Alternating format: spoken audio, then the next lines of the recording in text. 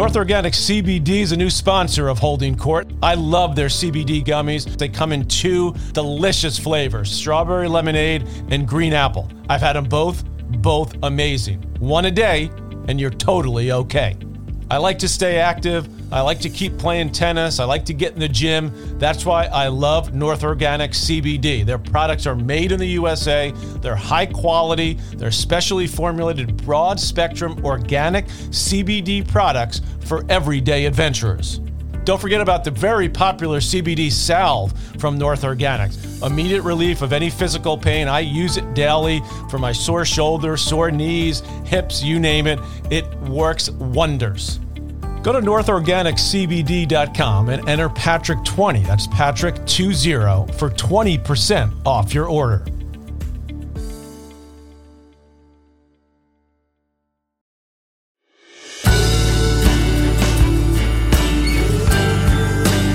Hi, everybody.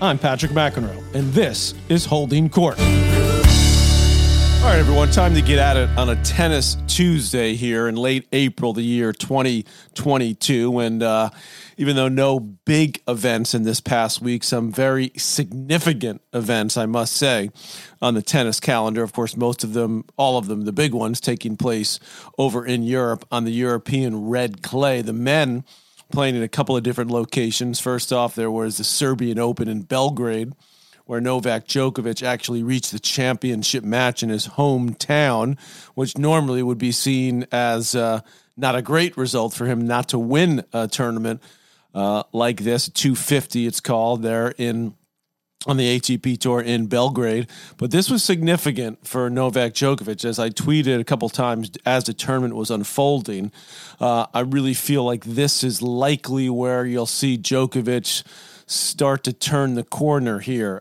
in his 2022 season. Of course, he's played very sparingly because of the vaccination issue, but that loosening, the restrictions loosening all over the world, particularly in Europe. So Novak now able to play. So just the second tournament he played of the year was in Monte Carlo. You remember he went out in the opening round there to Davidovich Fokina, where he just completely ran out of gas in the final set. So this happened again to Djokovic. He ran out of gas, but this time it was in the championship match against the in-form Andrei Rublev, the Russian, who was just on fire over there. Won a couple of easy matches to get to the final, including one win over Fabio Fognini, the Italian. Won the first set pretty easily over Djokovic. Then Novak came back to win the second set in a tiebreak.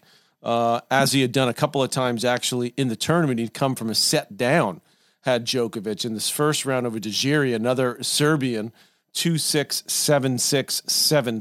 Djokovic won that one. Didn't look great in that match, but, got the win. The match, a very, very exhausting type affair. Then he plays Kecmanovic, who, as you may know, has had a very, very good season on the ATP Tour. He was a 7th seed in this tournament, sort of idolizes Djokovic. He's a much younger Serbian. Novak lost the first set again in this one, but came back to win the next two sets pretty comfortably, 6-3, 6-3. Then he takes on Karen Khachanov, a Russian who he's dominated in their career. That was in the semifinal. Novak again lost the first set there, but then won 6-1, 6-2. So you thought in the final, well, maybe Djokovic is going to do it again after having dropped that first set, winning the second set in a breaker. But he just completely ran out of fuel. And then just recently, just in the last day or so, he's talked about how he had an illness before Monte Carlo, in fact, and Djokovic saying that he's been able to train normally the way he normally does, but that this whatever illness he had, which he said is not COVID, not coronavirus, of course, Djokovic deciding to be unvaccinated, but that some other illness has zapped his energy in a couple of these matches. But the good news for him, and why I think this is potentially a turning point in his season, is that he was able to battle back. He was able to play some long physical matches, and that should really help him as he looks to obviously be in tip-top shape by the French Open. These other tournaments are for him at this stage of his career, basically warm-ups, even when you get to the Masters events in Madrid and Rome. Somewhat, I believe he's going to be able to play for sure in Madrid. I think Italy as well, but those have been somewhat in question because of the vaccine protocols, if he's able to get into those countries. But it sounds like he'll be able to pretty much play where he wants, including, of course, at the French Open. So Andrei Rublev, now in his career, has beaten all the big three. He's beaten Federer, he's beaten Nadal, and now he's got a win over Novak Djokovic. The only question for him at this point is, can he make a big, big run in a major? Can he win one? Maybe the French Open, his best chance, but probably I would say overall he's a little bit more of a threat on a hard court against, to go all the way to win one of those big ones. But certainly he's got the type of game that can deal with anyone on a clay court when he's hot. The question is, can he win matches when he's not that hot? Because he plays pretty straightforward, aggressive, pounding tennis. And if that's not working against a good clay court player, how does he respond to that? So then you go to the other side of Europe, in Spain and Barcelona, of course, a tournament that Mr. Rafael Nadal has dominated throughout much of his career. Even though it's not his hometown, it sort of feels like a hometown tournament. Of course, he's from Mallorca. They do have now a grass court tournament in Mallorca, which I don't believe Rafa has ever played. That's just come about in the last few years, but he always plays Barcelona when he's healthy. Of course, not this year because of the recovery from the rib injury. So it was left to young Mr. Carlos Alcaraz to just light it up yet again, as he did in Barcelona. Just absolutely phenomenal what he was able to do in winning that tournament. I'm not that surprised he won it, but I'm surprised at the way it happened, because they had some rain there during the week, and Alcaraz had to take out Alex de Minaur in a match that lasted well over 3 hours. In fact, it was 3:37, 6-7, 7-6, 6-4. You may have seen my reposting, I believe it was from Tennis TV, the video of one of the match points that de Minaur had in that semifinal, serving at 6-5 in the second, 40-15, good serve out wide. Alcaraz just kind of barely gets it back at full stretch, sliding, short forehand, and de Minaur sort of tried to go almost down the middle as Alcaraz was sprinting over to cover the backhand corner, and somehow he was able to slide as he was moving away from the ball, sort of almost in the middle of the court, and hit a forehand, which is just the fact that he was able to actually hit it on the strings and hit it cleanly. Never mind the ability to cover that much territory, which was phenomenal in and of itself. But then to hit the forehand the way he did was just mind blowing. And that this is what Carlos Alcaraz is. He's mind blowing. Okay, the fact that he can do what he does on the tennis court. Of course, having won the Miami Open just a couple of weeks ago on hard, had an early loss, just getting used to the clay in Monte Carlo, but then goes through the field and then so then after he beats de Minaur in the semis, he's got to play literally a couple hours later that same day against Carreño Busta, the always tough veteran from Spain, who's had great results in majors, particularly on hard court majors, but a solid dirt baller as well. And he just gets absolutely rolled by Alcaraz in the final, 6-3, 6-2, after having played over a 3.5 hour match. So that tells you, I think, quite a bit about young Alcaraz, his physical strength to be able to do that. Obviously, the mental toughness is obvious, but the all-around game. So it was just a huge win for him to win this tournament in Spain. I mean, the crowds were absolutely phenomenal there. As they were in Belgrade, by the way, tremendous crowds in Belgrade. I mean, obviously, most of that because of Djokovic, but they were very much behind Rublev, or not behind him, but they were supportive of him. The crowd was extremely fair there, so that was great to see. I should also mention that Alcaraz had an incredible win over Tsitsipas. That was a great match, 6-4, 5-7, and 6-2 early. That was in the quarters of the tournament after winning his opening round match over Kwon, I should say, from Korea.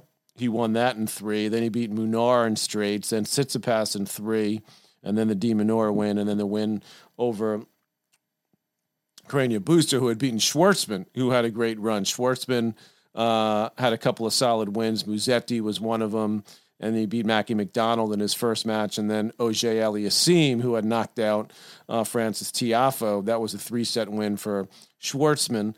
Ruud, who's a guy who I think is capable actually of making a huge run at the French.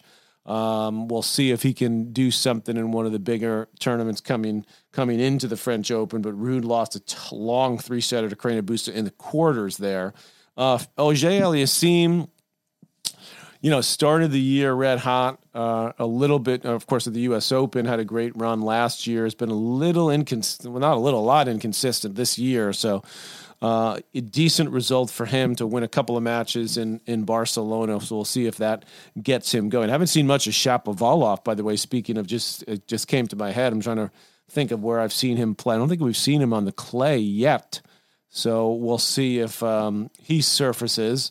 As I mentioned, a few of the Americans at least showing up and playing on the clay, so that's a good sign. None of them doing that much damage. Of course, Korda had that win over Alcaraz. It's Korda who beat Alcaraz at Monte Carlo, and then Fritz beat him on his way to the quarterfinals in Monte Carlo. So some interesting results, but I think the headline for me anyway was Novak Djokovic able to battle back in a couple of long, grueling, very physical matches.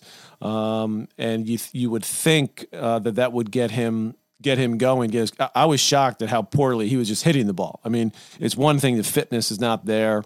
Having not had the match play, you can practice as much as you want, of course, which he says he's been doing.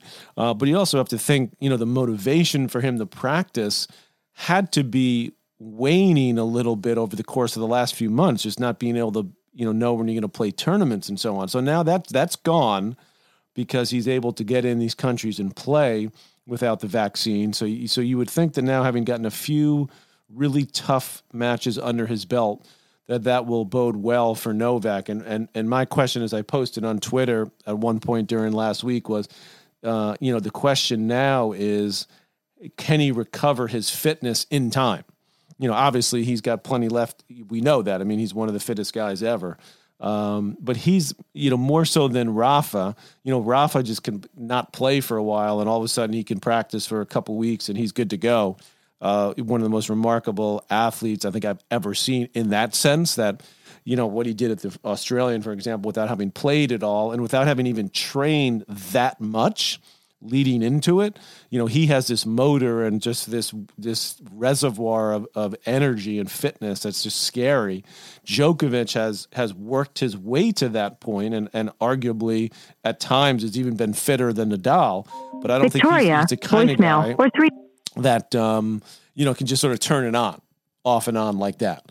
So that's how I see the men's side. So we'll keep following this here on Holding Court, and very interested now as we look at what happened on the women's side of the game. So on the women's side, it's all about one name at the moment. It is Iga, as in Iga Świątek, the Polish player, the new number one, and obviously number one with a little bit of an asterisk at the moment. Okay, well, maybe even a month or a couple weeks ago when she became number one, because Ashley Barty decided to have her name removed from the computer. Of course, she announced her retirement 4 or 6 weeks ago, whenever that was.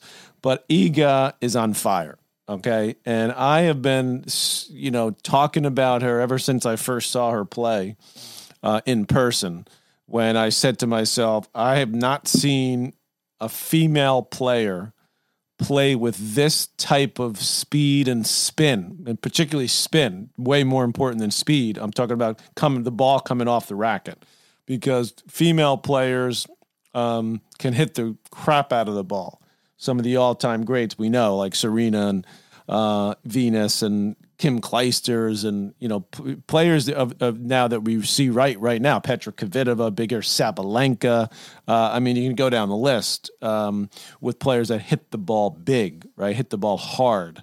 But I had not seen anybody that was a woman hit the ball with the excessive topspin and speed. We've seen some women hit the ball with a lot of topspin. Sam Stosur, remember, she won that U.S. Open. Obviously, Barty does it pretty well on the forehand. And, great slice. I mean, she's an unbelievable all-around player. But what Swiatek is able to do, and once I thought to myself, this was like 2 years ago when I first saw her, once she kind of learns how to control that pace and that spin and that power, I mean, honestly, I don't see that many players out there right now that can play with her. Now, it's taken her a little while to sort of continue to hone that game. But as I said last week on my Twitter, it's hard to imagine anybody beating her at the French Open. I mean, to me, if she plays, she doesn't even have to play great. I mean, if she plays her decent game, which she did again last week in Stuttgart, which is a clay court tournament, but it's indoor clay. So you've traditionally had some bigger hitters over the years that are not great outdoor clay court players. Although Sharapova did win the French, as we know, she won that tournament a bunch of times. I think Kvitovas won it. Usually it's players that hit the ball a little flatter that win, because in playing indoors, you don't have as the conditions, the ball moving around as much. Now, Swiatek, I mean, she's just rolling people. It's not like she's just winning matches. I mean, she's barely losing games. I believe that was a fourth tournament she's won this year, all big tournaments on the WTA Tour. Raducanu was in her way this past week, and I thought Emma, who hasn't done well at all since the U.S. Open, actually looked really good and won 8 games. It was 6-4, 6-4 for Swiatek after she'd won her first first match, 1-1. Then she actually got tested by Samsonova in the semis, which was a shocker to me. Did Swiatek, but she won that 6-7, 6-4, 7-5, and then Sabalenka, who to me is like loves that surface. It loves playing over there because again, she hits the ball huge. She slides pretty well, but I wouldn't say she's super fast. So you can play sort of aggressive, fairly flat type of tennis, which Sabalenka was doing throughout the tournament. She had a couple of really good wins. Kontaveit, who's another player that really cracks a ball. She won that in 3, 6-1 in the third. Badosa, who to me is probably better outdoors on clay because she plays a little more spin, a little more traditional type clay court tennis. And Sabalenka beat her in straight sets. And then it's 2-2. Swiatek in the final. So it's I guess in 2 out of 3, there's always more the chance that there could be an upset, more so than there is in men's tennis, at least in a major and best of 5, particularly against one of those big guys. You feel like it's a lot harder to pick them off. Whereas over the years, the last 5-7 years, those guys, and I'm talking now about Djokovic and Nadal, are a little more vulnerable in the best 2 out of 3 set matches, partly because they're not as dialed in mentally into those events as they used to be because they're focusing more on the majors. And their dominance is not like it was. It just, what happens is in the majors, they dial it in even more. Their fitness is at its highest peak, highest level, their focus, and therefore it becomes, even that much tougher to beat them. So I guess what I'm saying is for Swiatek, it's possible she could get picked off, but I just absolutely love the way she moves, the way she plays. She goes after her shots. She's got that slide out to the two-handed backhand, a la Djokovic. And it is refreshing to see somebody who is grasping the mantle of being number one. And yes, she sort of backed into it in a way because of Barty's retirement, but the way she's handled it since has been unbelievably impressive. I mean, just unbelievably impressive how good she has looked on hard courts, now on clay, which I think is her favorite surface. But to me, the way she's playing, there's no reason she can't win Wimbledon, for example. There's no reason with her ball striking ability and her athleticism. The serves got popped. The movement's phenomenal. She's an unbelievable athlete. And it's fun to watch. It really is. It's really fun to watch. Shifting gears just a little bit to the controversy surrounding the Wimbledon decision. You may have heard me on CNN discuss it. Of course, I did a podcast with Mike Dixon of the London Daily Mail about the decision by Wimbledon. People are asking me about it all the time. I'm very, very torn by whether it's the right move or not. I must say, as I said, my buddy Cliff Drysdale, my longtime partner at ESPN, my mentor, my sort of big brother in so many ways, kind of started to convince me that it was the right move because of the atrocities going on in Russia are so extreme. It's a moment in time that is unlike any other, which he explained to me with his history of being a South African citizen and not being able to travel to certain countries because of apartheid in his native country. Of course, he moved out when he was a college kid to get out of that country and to be able to pursue his tennis career, which he did incredibly well, and of course has become an American citizen over the years. Way back when, I think it's been 50 years or so that he's a U.S. citizen. He's been living in the U.S. for that long, but he was able to influence my thought process a lot, because when I first was discussing it and I heard rumblings about this, is even before Wimbledon, the All England Club made the decision, I thought, gee, that's not fair at all to these individual players, and it's not the right move to make. Which many people feel that way, by the way, many people that I know and respect. But I must say that having kind of taken it all in, Sally Jenkins, who's a great writer who writes for the Washington Post, also wrote an article in support of the decision, mostly because it's just so horrendous what's going on, what the Russian military is doing and what's happening in Ukraine and just destroying civilians. And their lives and these entire cities. It's just unbelievable. It's just completely outrageous. And so what the argument from Cliff was, this is one tool in the toolbox. This is just one small thing. People say, well, the Russian government doesn't care about sports or tennis, and that may be true when it comes to their decisions they're going to make for their military and their own government decisions that they're going to make. But maybe this is just one more thing that the world has to do to get to help make change, which is what Cliff was telling me about South Africa. He was like, obviously there are all sorts of sanctions and all sorts of things done to the South African government, but not allowing athletes to play in certain places seems like it affected the regime. It at some point, it took a while, but at some point it started to affect change in that country. And I think that because of that, this decision from Wimbledon was gutsy, because nobody else in tennis has made that decision. Nobody. No other tournaments have made that. They've all fallen back on the decision, which was, we're not going to penalize these individuals like some that I just have been mentioning. Andrei Rublev, great guy, love him. He's very well liked. It's not about whether the players are liked or not, but of course, as someone who's so close in the tennis world, and I met a lot of kids when I was a teenager that played for those years the Soviet Union that I became friends with.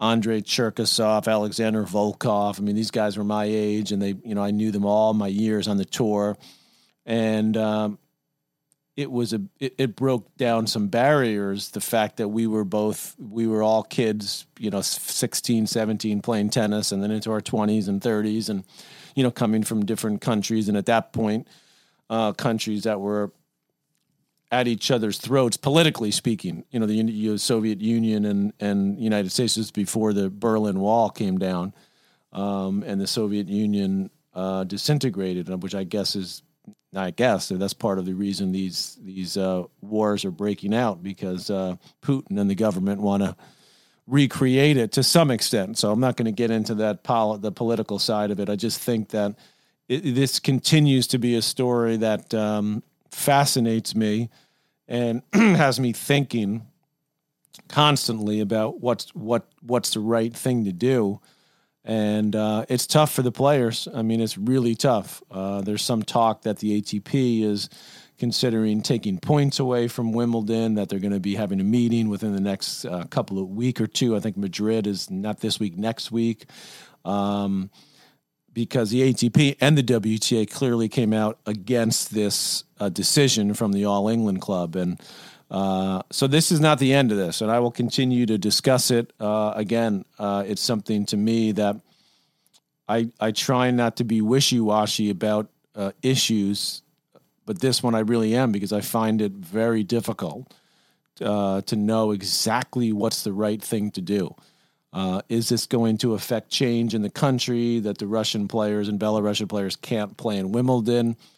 Probably not. Although, is it something where if you're the All England Club, do you want to be handing that trophy to a player from one of those countries?